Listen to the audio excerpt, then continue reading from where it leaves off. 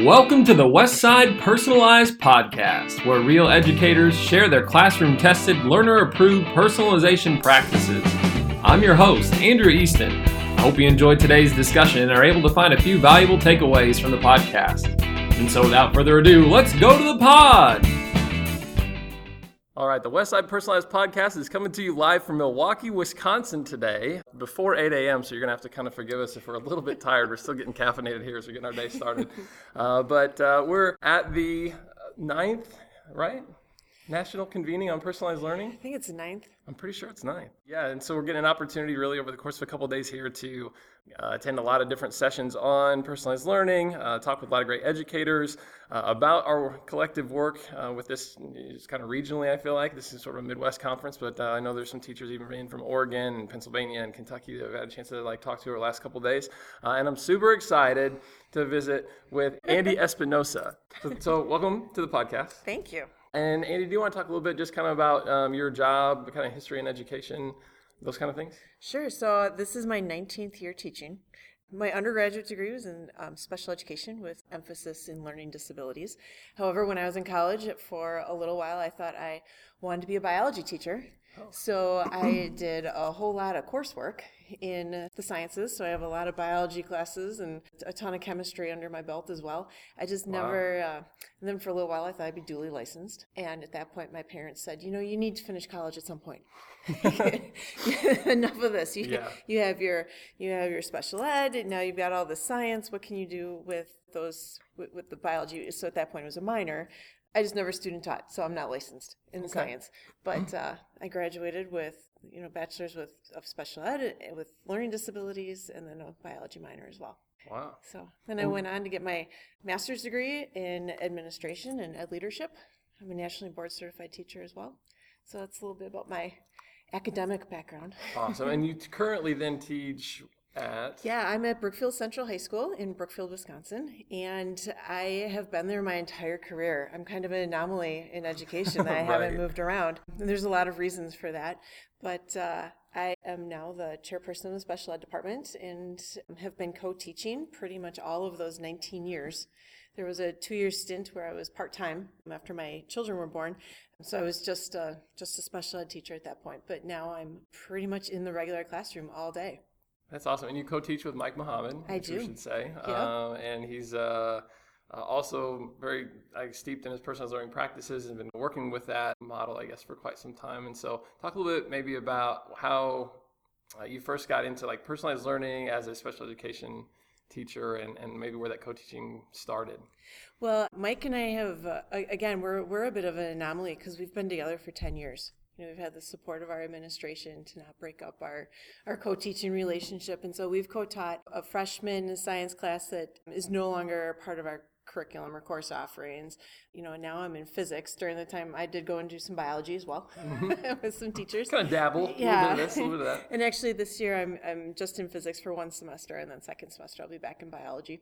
But I really do like being in the sciences. And then as for, personalized learning, I think one thing that's really unique about Mike and I is that we've really been able to grow as educators together. And so when our district started the whole personalized learning initiatives 5-6 years ago, we were already together. We had already figured out a way to really work together well. We know each other's strengths, each other's weaknesses, where we can lean on one another. We can look across the classroom and we know what the other one's thinking, because we've been together so long. And so we've just truly grown together in it. And that's really helped, I think, the classroom relationship because there's never the buy-in. We're already there. Yeah. So what then, well, I guess I'll give a little backstory about how I have gotten a chance to know you guys too. 2 years ago was here at the convening, and at that time attended a couple sessions. I spoke with Jim Rickabaugh and said, hey, who should I go see in this next round of presentations? And he's like, you should go see Mike Muhammad. Mike Muhammad's presenting, and go check it out. And I came into that session and sat down, and Mike very quickly turned everything over to the students and let them lead the majority. The honeycomb kids presentation. Yeah. Yep. I was there too. So I got a chance to, I didn't meet him at the time, but really was impressed just about the thought of allowing students to kind of lead, which was great. I hadn't really seen that at a conference at that time, at least before. And just what they had advocated for and the way they kind of articulate what they appreciate about personalized learning was really the power of the presentation. And so since then, or from that time, just following him on Twitter, and then more recently getting a chance to know you, and because I think we would have first met up at ISTE this summer. Spark, that's right. Yep. Right. This summer was kind of had a number of things going. Yeah, I really appreciated just getting a chance to pick your brain a little bit about special education meets personalized learning, because I know within our own district that personalized learning, at least as far as we've started to define it, at least, is kind of individualization plus some differentiation, and you can call it plus voice and choice, but really it's the student has to have a voice in the process. It needs to be the one making decisions. So that's where that part differs from differentiation. Sure. And a number of special education teachers that I've talked to who are phenomenal, do a great job, tend to say, well, I already personalize everything that I do already. And what I believe they're expressing with that is that I already individualize everything. I think that the role of the special education teacher is to individualize, and they're phenomenal at it. So something that I know I've spoken about, I guess, is where do you see sort of personalized practices stretching that individualization model into something that encompasses a little bit more? Well, I think as a special ed teacher, especially at the secondary level, if my students that I case manage, so I'm talking about just the kids with the IEPs, separate from the classroom, if they cannot articulate who they are as a learner and they don't know their strengths and weaknesses and what works for them, we have done them a great disservice by the time that they've graduated. It all comes down to, if by the time they're seniors, if they cannot tell me with confidence who they are, what they're good at, how they can capitalize on their strengths and address their weaknesses, they're not going to be very successful at post-secondary, whether they go to a technical school or job training or a four-year school. So that's really where I think personalized learning for me is important as a special ed teacher. So all my students, not just the ones in the physics class, can identify those attributes about themselves. So what practices during your time working with them individually, because I'm assuming that a part of your day you do have the opportunity to sit down and try to get everybody caught up on what they're doing and process their worlds. we try. I'm sure. Yep. I'm sure it's a very busy job. What practices do you feel like you maybe try to incorporate during that portion of your day to further kind of personalize that experience for them? Well, for me, it really starts the summer before their freshman year. Our model right now is we loop with our students for 4 years. So I case manage the same group of students for 4 years. And when we first meet as 8th graders, I get to know them. I spend some time with them at the middle school. If necessary, because of anxiety or whatever, they come up to the high school for part of a day. But then during the summer, I for sure have everybody come in. And I usually meet with them one-on-one at that point. Sometimes the parents join us, sometimes they don't. What I have them do during our time, other than go through the building and make sure they know where their locker is and how lunch works and all that. Sure, all the functional stuff that everyone needs to figure out. Exactly, all the normal things that any incoming freshman would feel anxiety over. We sit down and we do a learner profile. Okay. So kind of speak to this, where one of the questions that people often ask is like, what goes into a learner profile, how much information, and what you kind of do with that. So I'm excited that you bring that up. What's that look like for you and the evolution of that as you've supported students? Well, it started off with a list of questions that I had created about how students interact with material and how they like to learn and how they like to express material, what they've learned. And over the years, so I've been doing it for about 5 years now. Barbara Bray has created a checklist that I use as my model. And we ask questions of the students about how they feel about themselves and learning. And that really addresses the engagement piece of UDL. And, students go through the checklist, and I do it sort of as an interview because it also allows me to get to know the student. And then we go on and we talk about how they process information and so that addresses the representation side of UDL.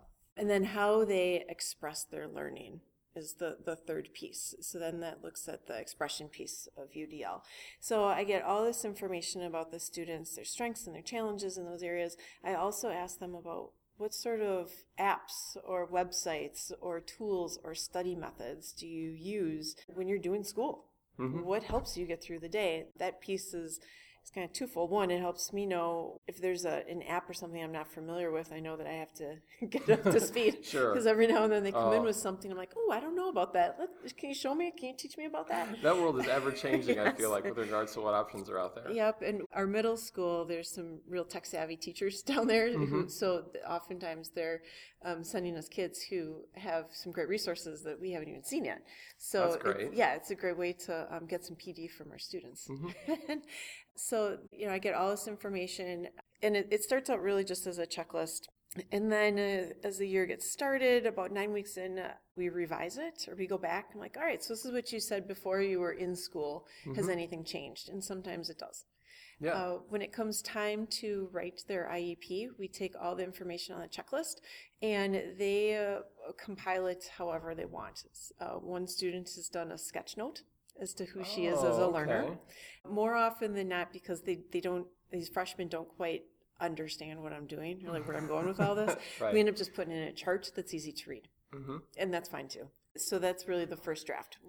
But there's an ownership piece there. Exactly. That they actually now, it's not just some data sheet that you, teacher, have that you're bringing to the meeting and responsible for and keep all of my information on. It becomes like a collective, collaborative, living kind of thing, right? Yeah. So and then when it comes time for the IEP meeting, my IEPs are all student-led. They come in, and after we talk about their post-secondary goals and kind of what they want to do, what their goals are for life, not just schooling after high school, we go right into the learner profile, and they present their learner profile. And I give them some choice. Again, the freshmen oftentimes don't quite know where I'm going with this because it is so open-ended. They just present the chart. My seniors are starting to hot link things into their learner profile, so they'll bring up examples, and I love that because it shows parents, this is what I prefer, this is what I'm good at, and what makes sense to me, and how I organize my thoughts and learning. That's so great. By the time a student gets through their learner profile, we've actually already addressed their strengths, their weaknesses, and more often than not, all the supplementary aids and services that go into an IEP. And that's a good chunk of your meeting. We just have to talk about goals at that point. Yeah, and those things work hand in hand. That's awesome. That's what was going to be my follow-up, was to say, at what point do you sort of lean on that, or in what moments do you lean on that PLP and say, hey, this is what you've been tasked to do in math or English or physics, and so how can we remember these things about who you are and how it applies to that? Does that those conversations come up? They do. So, for example, when I'm supporting a student, well, not just physics, but any class, because I still have to support the kids that are not in my co-taught classes, and personalized learning is not an option; it's an expectation. So that's kind of where we're at too. So they encounter a lot of choices every day in their education, and if you don't have good metacognitive skills, you're going to make some bad choices. Oh, absolutely. Well, and I would say too, at least in a choice-rich school culture, even if they're making bad choices, as long as there's a reflective process in there, over time, right, it'll pay dividends towards them becoming strong, autonomous learners, because they'll fail forward and figure it out. But the more supports, like a PLP or some other reflective thing, or that adds an intentionality piece to those choices, I think really helps to drive the student, help them navigate that a little bit more fluently. If they make good choices early on, they experience some success, I think there's more buy-in in the future. Especially, I don't see this so much anymore, but when we first moved to more personalized learning, some students were like, can't I just take a test? Right. There was always why do we have to do this? Can't you just give me a test? We're the questions at the end of the chapter or the unit, and give me a test. I don't see that so much anymore because these kids have grown up with it now. But just making sure they know who they are as a learner and how they can demonstrate what they've learned. Yeah, and optimize their learning experience as a result of that knowledge. And I've started to see this become part of the conversations that I have for the podcast, where students, as they move into more of a personalized learning opportunity, that instead of seeing school as a to-do list, all right, that I get this thing done and it's just a matter of completion, and like you're saying, I'm going to take the test, can I not just take the test and move on? And in that model, you are either fairly consistently successful or not.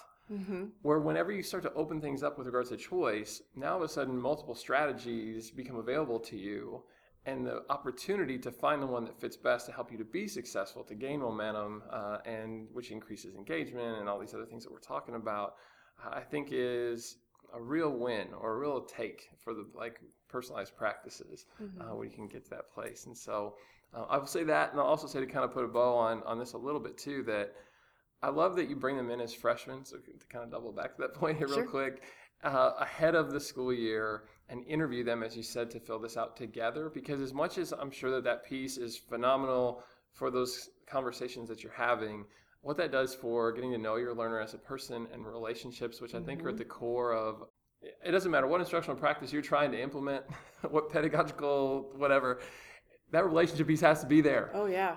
And so for you to just start with this conversation about, I want to know not only you and your interests, but what you know about yourself as a learner, and then we're going to seek out ways to even enhance that, and let's have that conversation from the day you walk in this place, before you ever even set foot in the classroom. And I love that you advocate for that, and it's awesome. It's really encouraging. I get really excited just knowing there's people like you out there fighting for this stuff for our students. And I'm going to transition a little bit, and we'll keep it pretty brief too, just in the interest of time. But I would say, so now can we talk to that co-teaching dynamic a little bit more as well? So when you put that hat on and you go in the class, how do you and Mike kind of function, I guess, in terms of, I've never watched you co-teach together, and most people listening would not have. So what would we see if we walked in your room? If you walked into a room, I don't know that you would be able to tell who the students are who have special education needs. Okay. First of all, they are mixed in with the rest of the students and are, where they choose their seats. I could call it a seating chart, I suppose. We're pretty flexible in where kids sit. We really want to have them to be fully included, not sitting in a corner. They're in the room, but they're doing, yes. Yeah. And you know what? That does happen, but I also work with other kids too. Yes. Awesome. So, I'm not going to say that I never pull them aside, because I also deliver interventions, like reading intervention during that time. Sure. So there are times where I need to pull them aside, and it's like, all right, we're going to read this article about the importance of, we just did airbags, because we're talking about momentum and impulse in physics. And that's not a skill that my students with intellectual disabilities really need to be able to articulate. But why do we have airbags? That's something that they understand. They see the commercials. They have background knowledge on that. So, looking at more like a safety aspect. So that'd be like one way that I do differentiate and address the needs of a student on alternative curriculum in the class. But for all the students who just need accommodations in the class, we have scaffolded assessments even within our assessment options. And we use tools like Doctopus to send out what version or what materials a student will need for their chosen project. Because they do pick their projects. And then we have different versions that we send out based on what I know they need. Okay. If that makes sense. Yeah, I'm gonna tease that out even further, I guess. Yeah. Can you talk about kind of what Doctopus is, and then give me an example of maybe like a compare and contrast between two of those tiers, just to understand what that might look like, I guess, as you start to understanding there are probably more than two, but yeah. So Doctopus, when I co-teach with someone who is immersed in all the Google fantastic things out there, as Mike Mohammed, I am enabled to not become an expert, if you know what I mean. What are we doing today? Perfect. Can you help me with that? Great. Yes. So I would say that I do have above average skills with the Google Suite, but so Doctopus, as best I can explain it, is it's a Chrome extension, I believe, or it's an add-on. Yeah, I get those words mixed up. I do too sometimes. We load our students' emails in there, and then we can pick and choose. It automatically sends documents to the student in a folder that we own in their drive. So if assignment or anything in that folder, we have edit rights to. So when they turn it in, there's never a problem with file sharing. That's great. Yeah, so that's like the big advantage, because it's really frustrating when you go to grade something, you're like, great, I don't have rights, I can't see it. Yeah. Now I can't. Now I got to wait till tomorrow and tell the student to change their settings and everything. So Doctopus really allows us to differentiate, and kids don't even realize, everybody's getting something different. and they don't realize how different something might be. So an example, like some big differences between some of the assignments. If we have a student with a pretty significant math disability, it's more important to me that they can read and interpret a graph than do all the math to figure out the slope, for example, of the graph. So we do have technology on our iPads, some apps that they can graph the information. The app actually graphs information if we're looking at like velocity specifically. It's super cool because it kind of takes the math out of it. But our more advanced kids are like, well, no, you guys need to understand the math behind it. So they're actually calculating or doing all the calculations, where a student with more significant math needs, like, no, we want you to really just hit the physics concepts here. And can you read and interpret the graph, not where the numbers came from? So we give them the numbers, or the computer program actually gives them the numbers, and then they annotate the graph rather than doing the math part. Does that make sense? Yeah, that totally makes sense. Yeah, and that's something, and with the podcast, I always try to zoom out a little bit and talk with a kind of personalized lens through all that. And one of the things that we advocate for is technology integration to support personalized learning. And the thought, and this is really where my mind tends to go often, is to say that like technology, my lens on technology is that it is there to do kind of three things: to facilitate choices, which it sounds like Doctopus is doing that for you guys. It's there for educators to be able to create additional choices. And so what that sort of looks like, I would say for you guys potentially, is this program, this app where you can enter that information and it graphs it for you. Yeah. And then for students to also create and to demonstrate their understanding whatever way they want, and to have the choice to do that. And so I tend to always view things through that lens, and it's awesome to kind of hear that that's really in practice, you know, what's going on with your co-teaching. I think I need to back up one thing, because now I'm like hearing or thinking about what I just said. I'm like, oh, that's more like individualization. That's not personalization. But what the kids do when it comes time for assessment time or project time, we say, okay, here are your fences, so to speak, and there's a lot of space in there. Yeah. What we'd like, here are some different options. Now, if you've got a different idea, let us know. And we do have students who come up with something that we never even thought about on how to demonstrate the learning targets for that unit.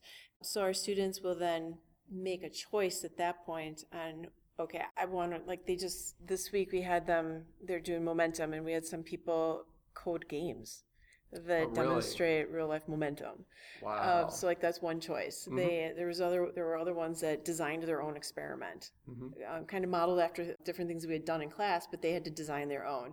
We had a lot of students. A real popular option is to analyze YouTube videos or GIFs. Oh yeah. And oftentimes they go find their own and explain why it's a good example of, a certain type of collision. Sometimes... But some of those are funny. Oh, it's hilarious. Yes, it's hilarious. They're fun to look at. But then, you also have some students with some pretty significant executive functioning deficits. And I'm going to get more out of them if I give them a choice of a couple of videos. Like, I'm going to narrow the ones out there. Otherwise, you're going to spend a week just trying to find figure it them. out. Yeah. We do need to... We don't want to be here till June doing this. Right. So that's where, they make a decision about how they want to demonstrate their knowledge back. And then that's kind of where I come in and like, okay, how are we going to make this good for you? That's great. I would advocate for the same thing. I think sometimes people will say, are we saying with this work that you should personalize 100% of the time? And I would say the answer to that is no. We don't advocate for that in our own district. We'd like to see people continue to grow in their practices and implement more and more and more and more, but only where they're comfortable and where the students are ready for that and where it's appropriate with the content and, students' prior knowledge, etc. And I like the idea, I think, of starting with some formatives that maybe are a little bit more traditional, right? Or having some individualization in there, which is what you're sort of talking about. And there's still some choices being made with regards to seating and other facets of the experience. But it doesn't always have to be choice of product for the formative round. And as I've talked with more people as they're designing this out, that they tend to open things up then when it gets to the summative piece like you're talking about. And if you're an educator listening in going, I'm a little self-conscious that maybe I'm not personalizing this whole, I think that's fine. I think that really the goal is to develop that sense of agency and everything that you advocated for earlier on, that they understand that about themselves, and that there's just space in each class at some point in time to start to be able to apply what they know is best towards their experience and stacking that one brick at a time, Yeah. K-12, into a wall of agency. And so that's where I love things to go. So kind of in the interest of time, I guess, I would just kind of ask, is there any parting advice that you would give to someone who is a special education teacher who would love to kind of get invested in this work? What should they maybe anticipate, or what would you say, I guess, to them if they're maybe even apprehensive and on the fence about trying to employ some of these practices into their own work? Don't try to do everything all at once. If you're interested in, like when I was talking about the learner profile and the student-led IEPs, I have a caseload of about 12 to 15 students, and they're multi-age. So and they're pretty well distributed. A quarter of them are freshmen, sophomores, juniors, seniors. When I started that work with the learner profile and the student-led IEPs, I actually started with my younger ones, my freshmen, sophomores, because I'm like, well, I'm going to have them longer. Mm-hmm. And seniors that year, I just looked in the mirror, forgave myself, and moved on. Yeah. It's like you can only do so much, because it did take the whole IEP writing process and the work that I do for each student did increase like that amount of time, and you only have so much time. And you have to take care of yourself too, because the work that we do is good work, but it's hard. Yeah. And a stressed out teacher is not going to be effective. Starting small. Mm-hmm. And when Mike and I first started differentiating assignments in a classroom, we did start small. And this is the advantage to working with the same person for so long, because what you learned the first year, you carry with you. And every year we add more and more and more and more. Yeah. We have video modeling in our class. We have all these different choices. And I guarantee you next year when we do this, there will be even more choices for students. And there will be different, because your student needs change too. Right. And well, just like you said earlier, because technology changes and there's different supports that are available and different resources that you can access, and absolutely. Yeah. And to close things, I would say that's why I think this is really important, that as you start to systemically try to scale this up, that it doesn't become a matter of compliance and how quickly can we incorporate X number of personalized facets into things right away. Mm-hmm. I do advocate that this is a journey for all educators, and we have to be able to have the patience to allow people to start to implement this in their own context in a way that's unique to them and is almost personalized in their own growth with all of it.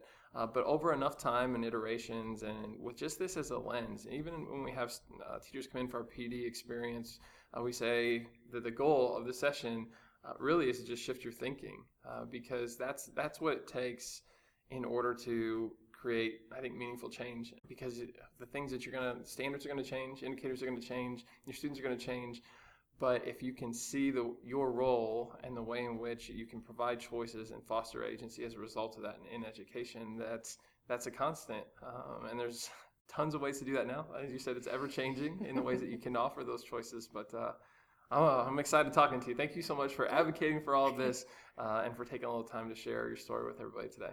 Thank you.